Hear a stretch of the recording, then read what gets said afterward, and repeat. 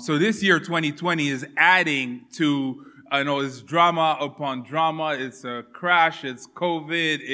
It's all of these things, and it keeps adding on, right? And it kind of makes us want to think about the good old days, right? If you're an adult, it makes you think about the good old days when you were in high school and things were a lot simpler.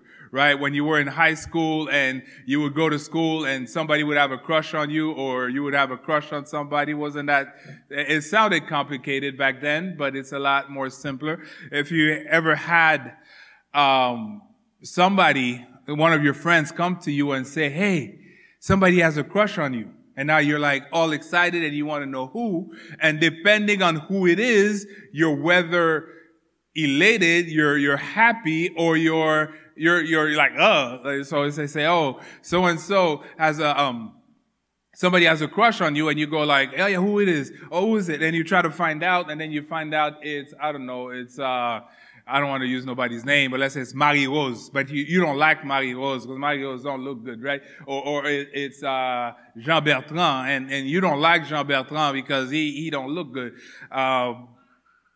And that makes a difference, right? I had a friend of mine.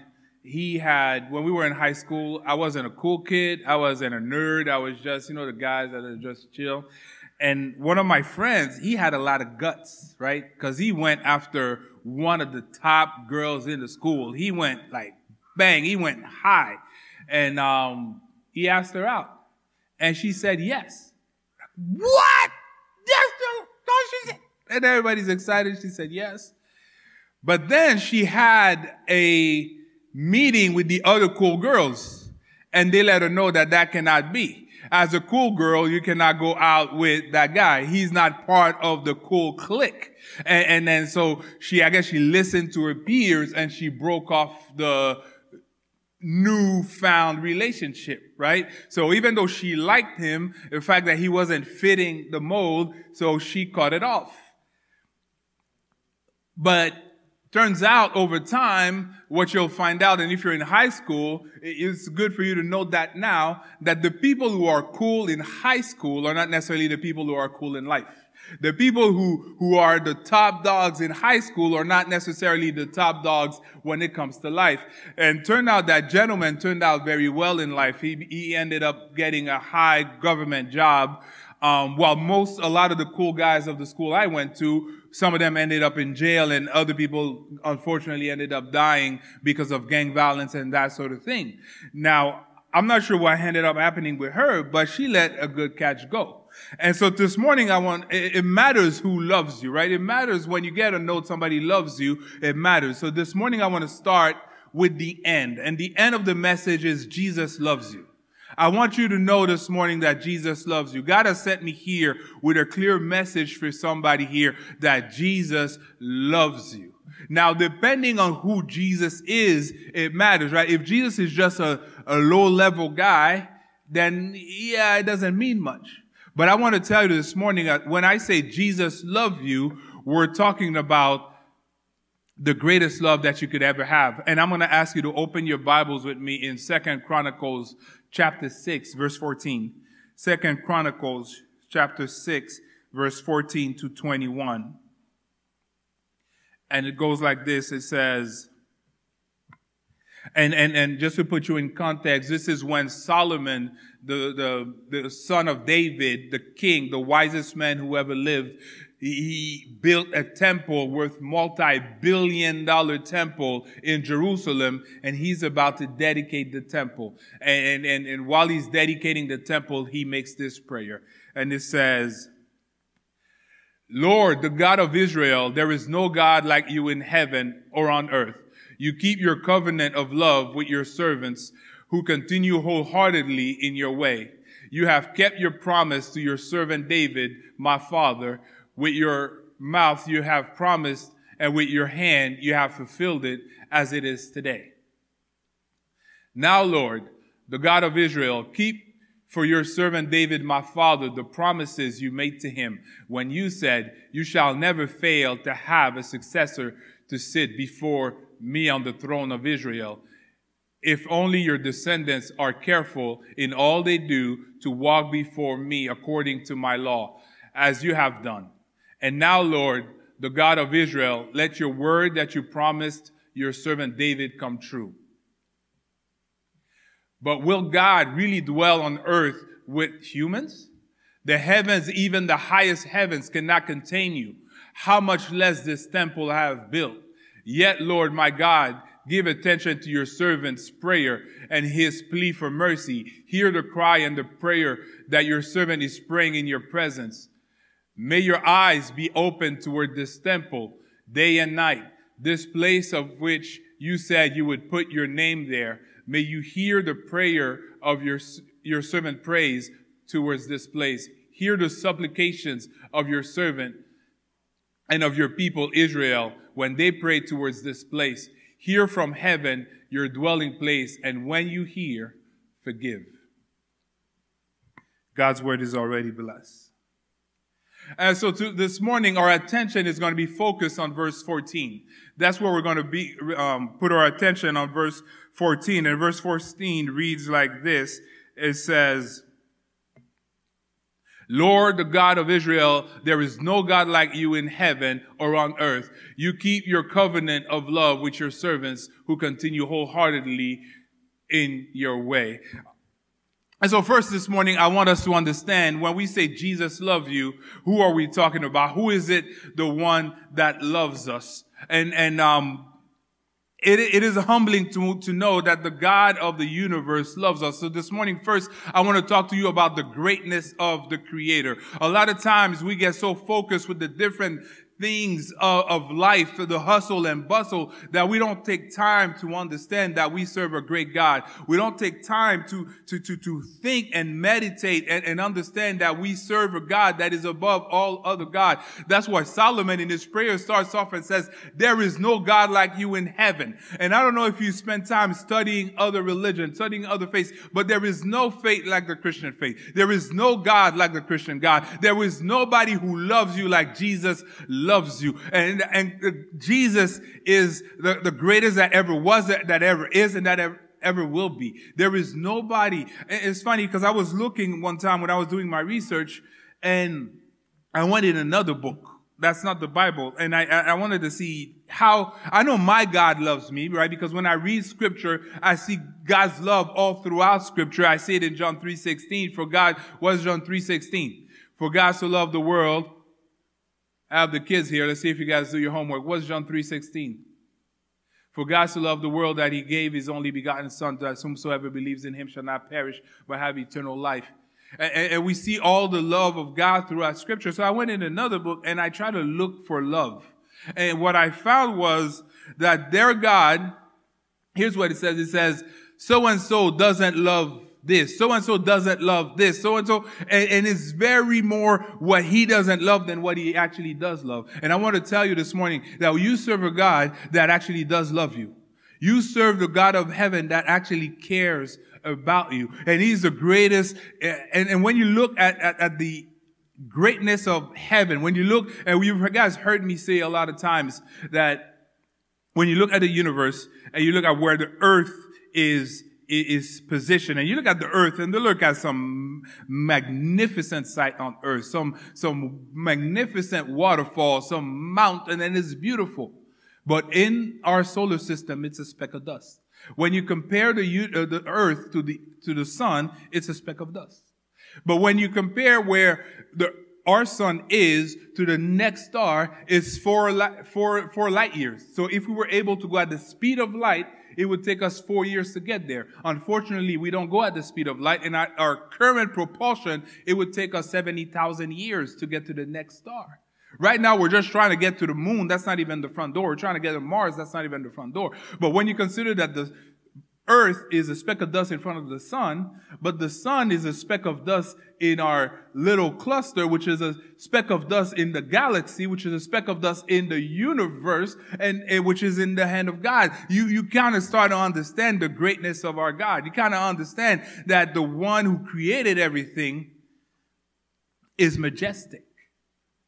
And in the book of Revelation, the apostle John gives us a little glimpse of how things are going to be when we get to heaven. And I think of all the books of the Bible, the books that must have been the hardest to write is the book of Revelation. Because in the book of Revelation, John would see things that is very hard for a man to put into words. There's so much things that are so great that Paul, when he saw those things, he said, you know what? It is not permitted for men. I'm not even going to try, because it's not permitted for men to be able to speak of these things. But John, in the book of Revelation, he writes and he let us know that in the end, he says, as the last chapter of Revelation, he says, then the angel showed me the river of water of life, as clear as crystal, flowing from the throne of God and of the Lamb, down in the middle of the great street of the city. On each side of the river stood the tree of life, bearing 12 crops of fruit, yielding its fruit every month. And the leaves of the tree are for the healing of the nations. No longer will there be any curse. The throne of God and of the Lamb will be in the city, and his servants will serve him.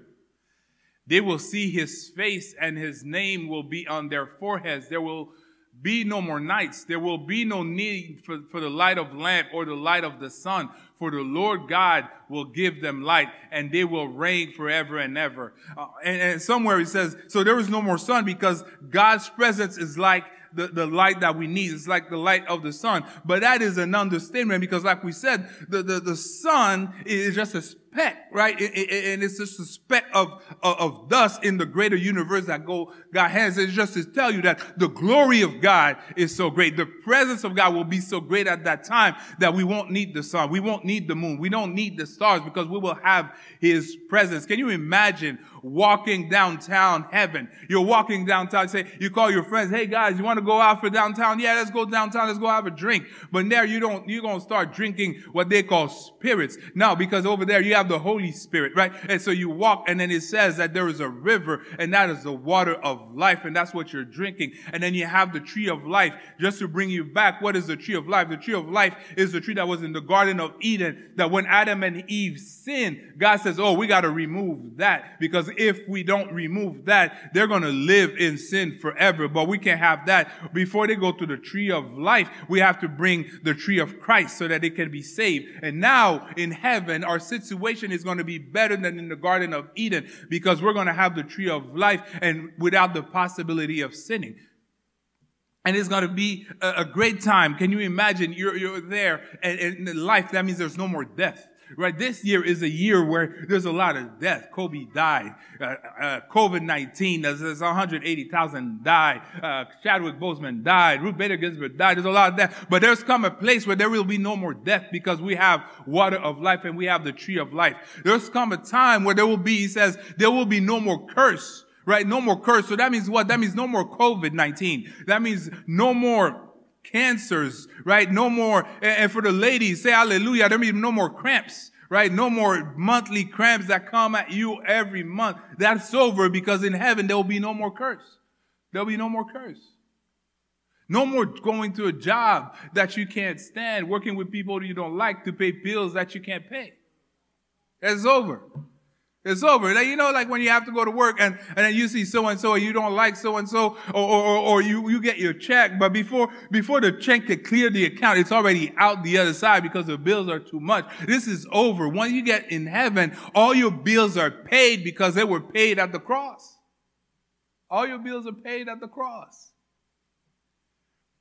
And so when you take a time to just calm down and think about God, you understand that you serve a great God. You understand that you have the greatness of the Creator. This is like an amazing thing, that the God of the universe is so big that he holds the universe in his hand, but he makes himself so small that he lives in your heart, and he makes himself known to you, and he knows you by name. He knows you by name, and he knows every hair that's on your head, and he counts all of those, and he knows everything about you. It's the greatness of our God.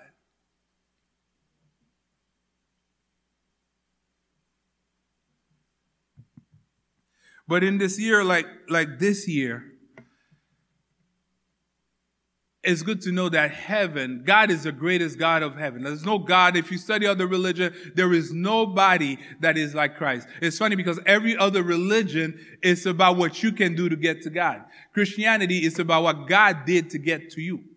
He sent his son, Jesus Christ. But it's good to know that God is great not only in heaven, he's also great on earth. And we see in this the goodness of the Savior, where God doesn't only save us for there. The kingdom of heaven is not only for up there, it's also for down here. The kingdom of heaven, the tree of life and all the goodness that you have in heaven, it's not only in heaven, but it's also for here on earth. A lot of times they were saying like what the slave masters used to do, they used to mistreat people and then say, oh, but don't worry, because when you get to heaven, you'll be okay.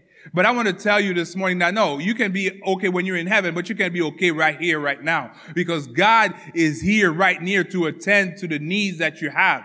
And here's what he says. He says in 2 Chronicles 6:18, he asks, but will God really dwell on earth with humans?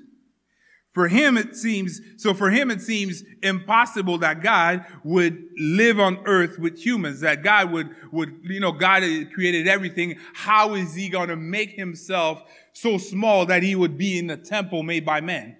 But what he didn't know is that God was not only going to make himself smaller than the temple, he was going to make himself into a human, because though it's impossible to man, thank God we serve the God of the impossible. And what he did, John 1:14 says, the Word, which is the Word, Jesus Christ, became flesh and made his dwelling among us.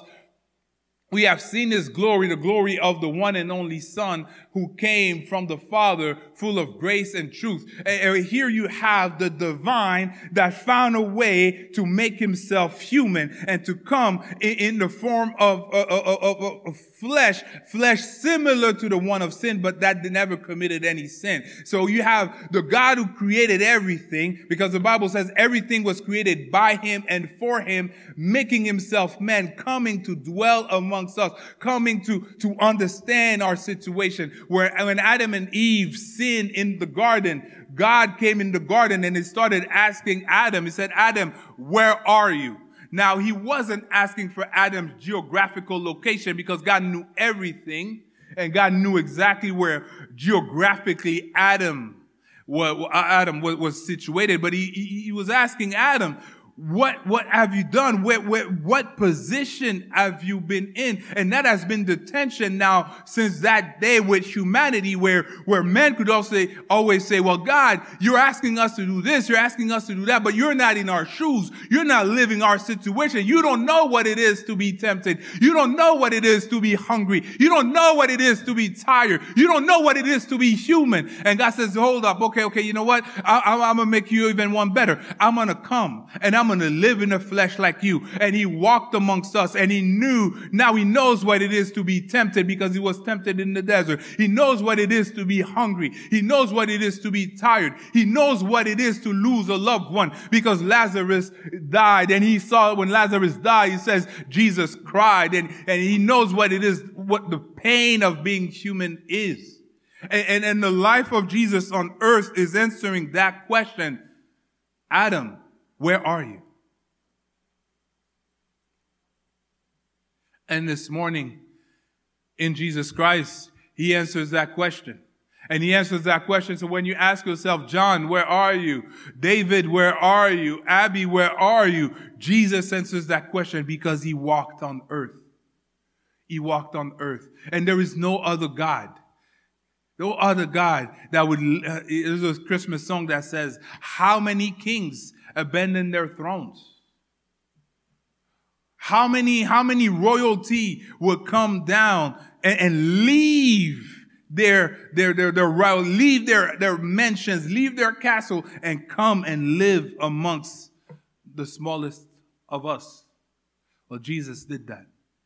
He became flesh and he dwelled amongst us.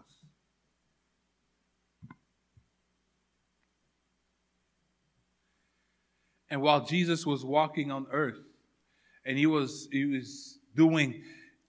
represented the kingdom of God. When he went on the mountain of transfiguration, and you find that in Mark chapter 9, verse 1-4.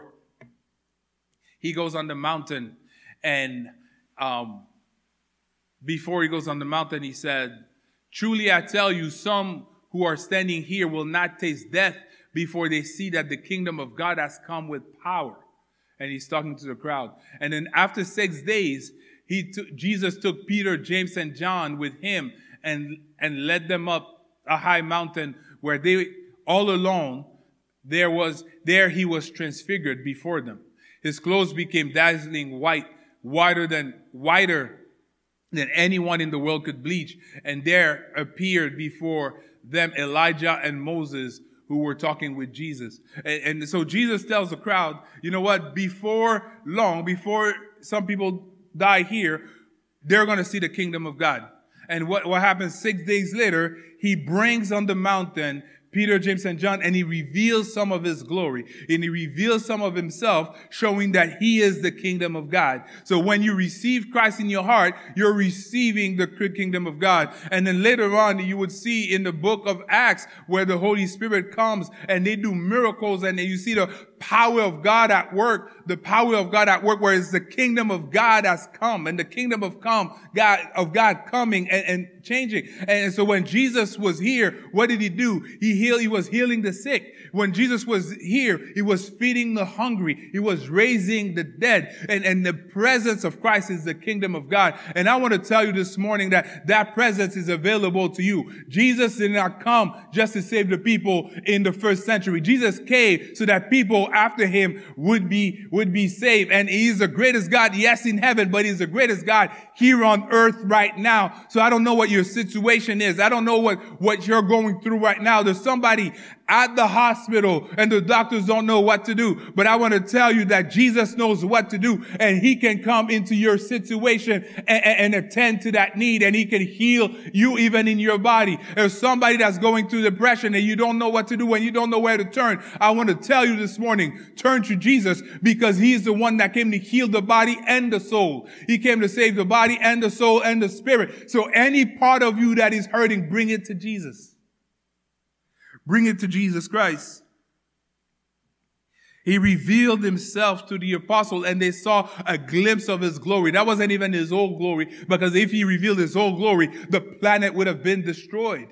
And so he reveals his glory to what we can handle. He gave them what they could handle. And even that, if we would have read the rest of the text, you would see that Peter was like, Jesus says, build 10. And he lost his composure because he was seeing a glimpse of the glory of God. And I want to talk to somebody. How many people know that you can see the glory of God? You can see the glory of God right here, right now. You can see the glory of God in your life. You don't have to necessarily wait in heaven. We're going through a situation right now that we need a miracle now. We need God to act now. I mean, like the passage says, you know what? There's going to be a tree of life and there's going to be some leaves. But God, we're in the middle of a pandemic right now. Can you send some of those leaves down? We need some of that tree of life down right now. God, we need your hand to act now. But we serve a God that says, if you seek me, you will find me. If you come to me with all your heart, you will find me. And I want to tell you this morning to seek God with all your heart and you will find him. The healing of the tree of life is not only for heaven. It can happen now. Some of the situation that you're going through right now, God has the solution. He can bring you to good destination if you put your faith in him right now. Right now. He's the greatest God, not only in heaven. He's the greatest God right now. He's the God that does miracles right now. He's the God that heals the sick right now. He's the God that casts out depression right now. He's the God that gives you that check that you weren't expecting that comes in the mail right now. He's the God, he calls himself Jehovah Jireh, the God who provides. He calls himself Jehovah Rapha, the God who heals. He called himself Jehovah Rohi, the good shepherd. So he's the good shepherd. There is no sheep that will end up in the bad place. If you're one of his sheep, he's going to take you to the right place if you put your trust in him. And I know you're going through some stuff right now. I know you're going through hardship right now. And God never promised that everything would always be smooth sailing. He said, you will have tribulation in this life. You will have tribulation in the world, but fear not, because I have overcome the world. So what I'm telling you this morning is not that you're not going to have any troubles. What I'm telling you is that with God on your side, you have the one that assures the victory. That with Christ, you have the victory. That whatever financial problem that you have, stick through the course and God will give you the victory. That the troubles in your body, give trust to God and He can give you healing.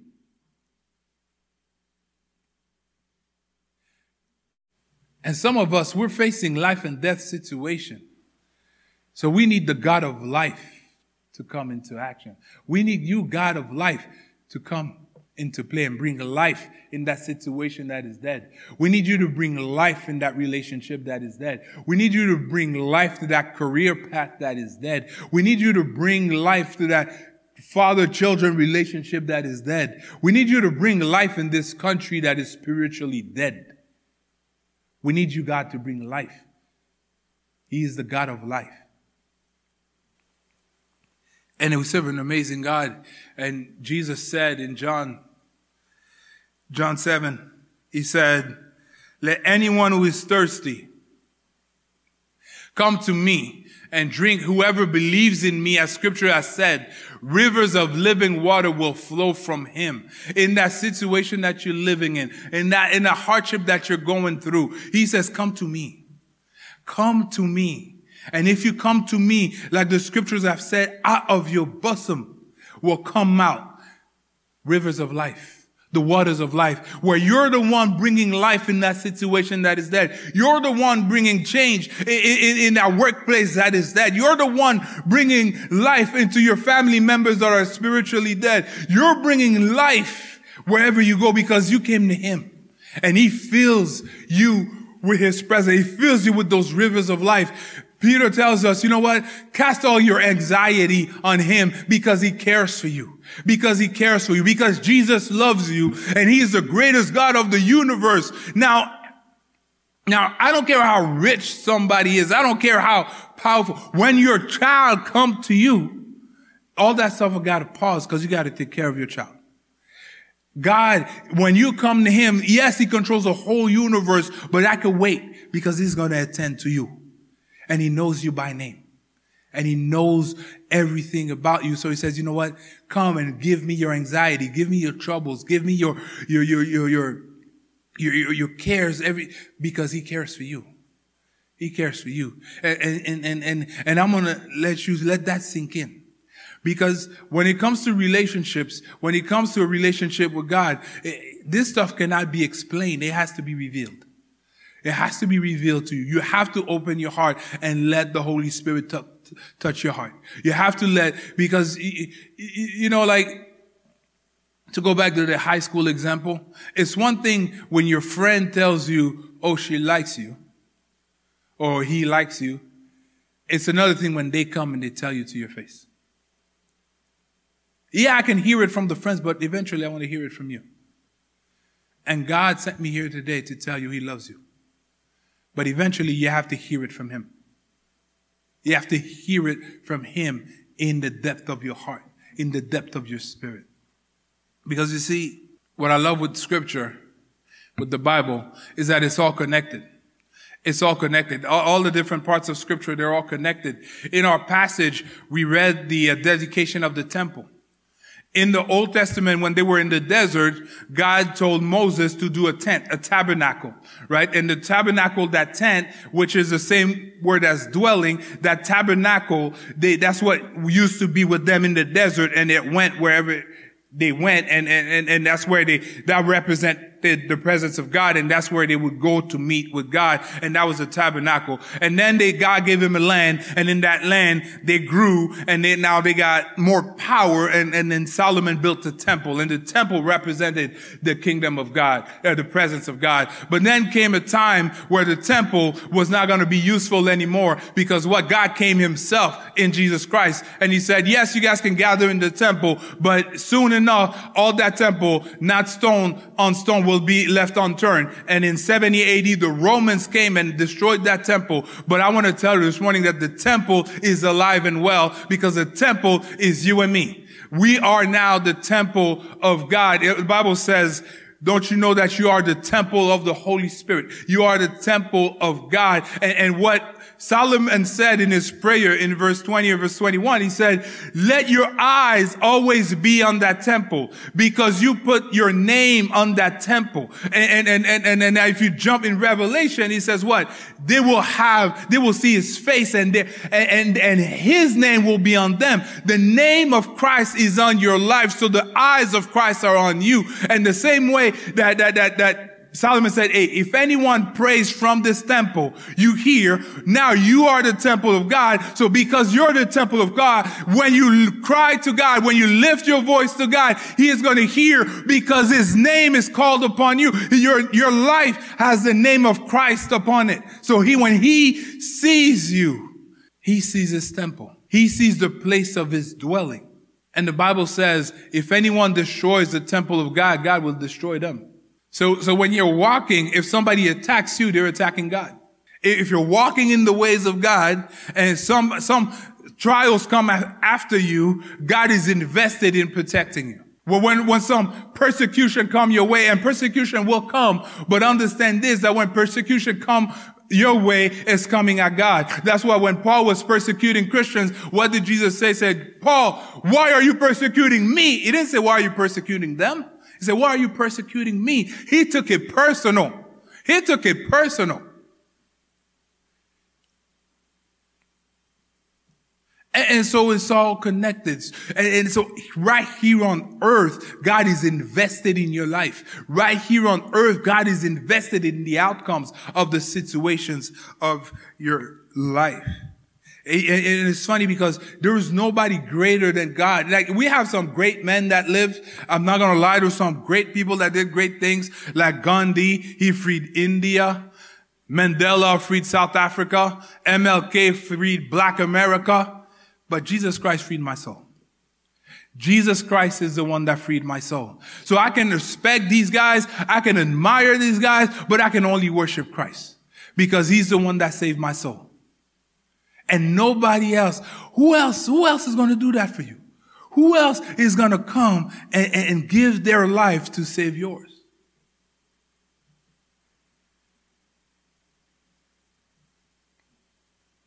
And so we have a great creator. We have a good savior, but he doesn't stop there, right? He gives us a guarantee, and he gives us a guarantee. And that's what blows my mind. That's what blows my mind. He gives us the guarantee of the Holy Spirit, the guarantee of the helper. He says, yes, there's no more greater than you in heaven. There's no one greater than you on earth. And then he says, you keep your covenant of love. Now, if you understand a covenant is not a deal. It's deeper than a deal. It's not a contract. It's deeper than a contract. It's something that cannot be broken. When you're in the covenant with someone, it's something deep, and it has some criterias in there that are set by the one who initiates the covenant. So in this case, you have Christ, we have God that initiated the covenant, and then if you agree to that covenant, then you're bound by those criteria. But guess what?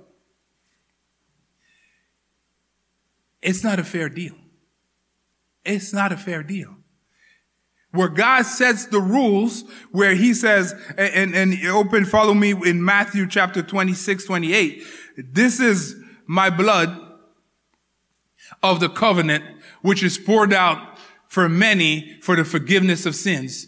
And so he does a covenant. And in the Bible, all the covenants are sealed with blood, right? They're sealed with blood. Somehow they're sealed with a sacrifice. But here, Jesus Christ, he says, my covenant with you is going to be sealed with my own blood. My covenant with you is going to be sealed by me going through the cross. You see, he says, at just the right time, when we were still powerless, Christ died for the ungodly. Very rarely will anyone die for a righteous person. Though for a good person, someone might possibly dare to die. But God demonstrates his own love for us in this. While we were still sinners, Christ died for us. Since we have now been justified by his blood, how much more shall we be saved from God's right through him? And that's where it's mind-boggling, where We're sinners. We're not trying to be good. We're not good. We're sinners. We're doing what's wrong. We're Friday night, Saturday night, we're doing what's wrong. But while we're still doing what's wrong, while we're still away and enemies of God, Jesus decided, you know what? I'm going to go and I'm going to die on the cross for Dave. I'm going to go and I'm going to die on the cross for Priscilla. I'm going to go and I'm going to die on the cross for Wayne. Even while they were still sinners, even while they were still not good. And that's going to be my covenant to them, is that whoever now comes to me, whoever turns to me, turns to the cross and receives me, I'm going to save them. I'm going to save them. And all they have to do is say yes, because it is not by works that we are saved. It's by grace, through the means of faith. And that's what is different. Every other religion, you have to perform to be saved. You have to perform to make it to heaven. In Christianity, all you have to do is say yes.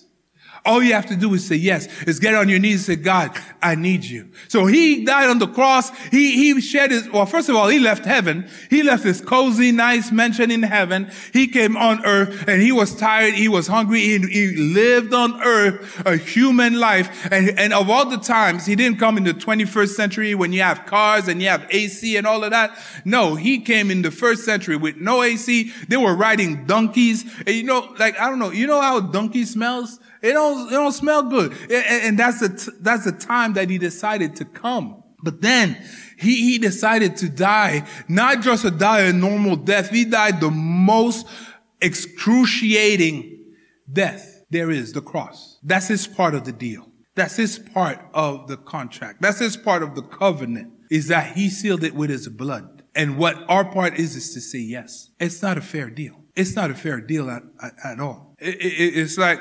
that commercial, Burger King commercial they have now, where you get to the drive-thru and they go, oh, it's 2 for $5. Yo, you real? Oh, let me go before y'all change your mind. Like it's a steal. That's not a steal. You want to know a steal?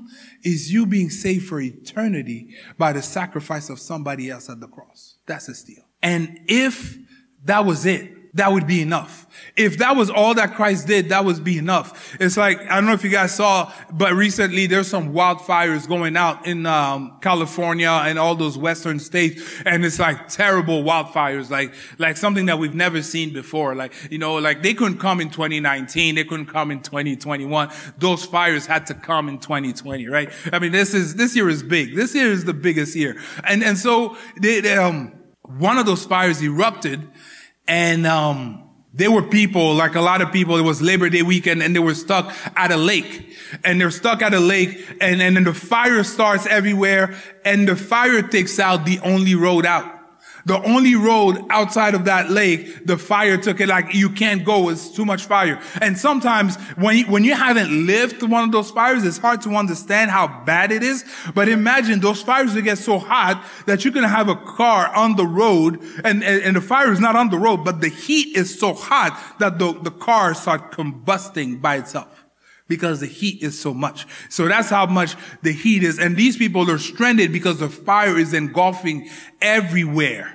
And then, so what needed to happen started the biggest rescue ever of that kind, where the National Guard and other agencies got together to go and rescue those people. And it's funny because there are amazing things that the government can do when they actually work together. Amen. But so the National Guard come and what they do, they come with helicopters, right? And they bring like a lot of helicopters to get those hundreds of people out and rescue them before the fire comes. And because they did that to the risk of their own life, they're heroes. They're heroes. And imagine if you're stuck in one of those fires, man, you're so glad when you see the helicopter come. And you can get on that helicopter and be taken into safety. And that is, and God bless the first responders. God bless the National Guard and these people. And that would be enough. But now imagine the National Guard guy says, oh, by the way, I'm a millionaire. And I see you guys went through this. Not only am I going to save you, but I'm also going to give you a couple $1 million to help you get situated again. You'll be like, what? The National Guard does that? No, the National Guard doesn't do that. But you know who does that? Jesus Christ. Jesus Christ. Because not only did he not save us from the lake of fire, did he not save us from an eternity of hell, but then he said, you know what, but that's not enough. That's not enough. So here's what I'm going to do. I'm going to go and I'm going to send you a comforter, the Holy Spirit. And he says in Ephesians 1, verse 13 and 14, he says, when you believed, you were marked with him with a seal, the promised Holy Spirit, who is a deposit guaranteeing our inheritance until the redemption of those who are God's possession to the praise of his glory. So not only did he not save us by dying on the cross, but that wasn't enough. He said, okay, you know what? I'm going to do even more. I'm going to send you the Holy Spirit. And what you have to understand is when Jesus came, he stood up to the religious leader. He was fighting the Pharisees, the Sadducees. But then he was friend with the prostitutes and the tax collectors. You know why? Because he wasn't interested in rituals. He wasn't interested in sacrifices. He wasn't interested in robes and all of that. He was interested in relationships. He was interested in being in relationship with the sheep, with the sinners, with the prostitutes, with the tax collectors and all of those people because he loved them. And so what you have to understand is when you hear the Father, the Son, the Holy Spirit, the Father, the Son of the Holy Spirit, baptize them in what? The name of the Father and the Son and the Holy Spirit. In the Bible, every time that you have a mention of three, the third one is the deepest dimension. The third one is the deepest dimension. That's why he says in Corinthians, three things remain: faith, hope, and love. But the greatest of these things is love. And so when you have the Father, the Son, the Holy Spirit, you understand you're talking about God. You're talking about the one true God. But when you hear about the Father is in heaven and he rules over everything. And then you hear about the Son came on earth and he lived amongst us and he sacrificed himself and he rose from the dead and he's called Emmanuel, God with us. But when you think about the Holy Spirit now is sent. He's sent where? To live inside of you. So Jesus is Emmanuel, God with us. The Holy Spirit is God in us. And that's the deepest level of relationship until we get to heaven, where God didn't only want to save us, but he wanted to be in relationship, in communion with us. He wanted to be in that bond of a relationship with us. And that is what's amazing. And that's why he says, why does he do all of that? Here's his goal. Here's his goal.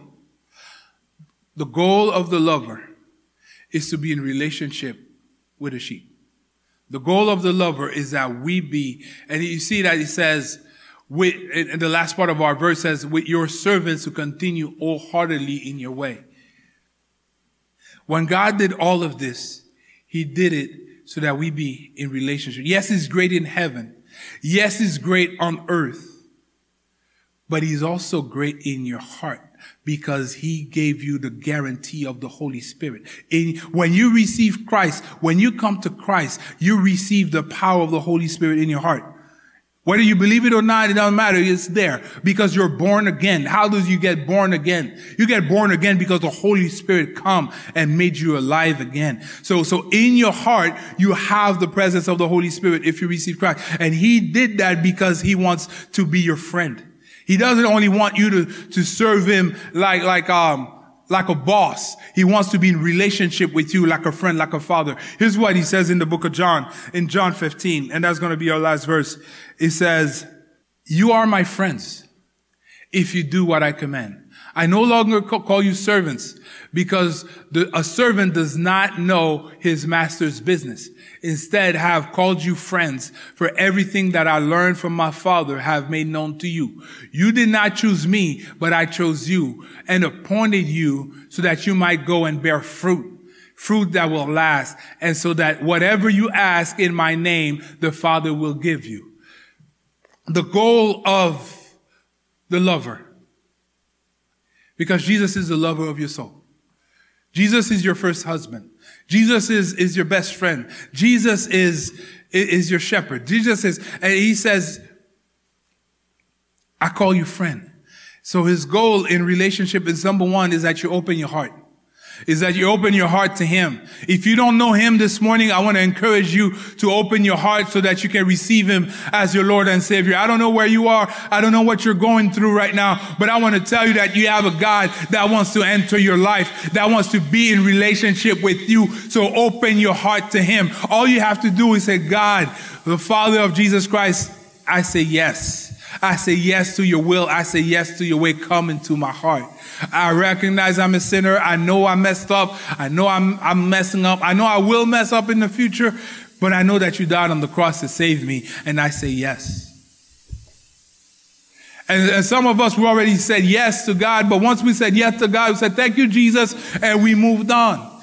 But I'm going to tell you that Jesus wants you to open your heart to him every day so that he can have that conversation with you, that he can have that relationship with you and guide you and give you the strength. So one, you open your heart. Number two, obey his word. You know his word. You have the scriptures. You have the Bible. Obey his word. But three, if you receive the love of Christ, offer it to somebody else. Give it to somebody else. Share it to somebody else. There's a lot of pain out there. There's a lot of hurt out there. The solution for that pain and that hurt is not in the scientists. It's in Jesus Christ. Because Jesus loves you.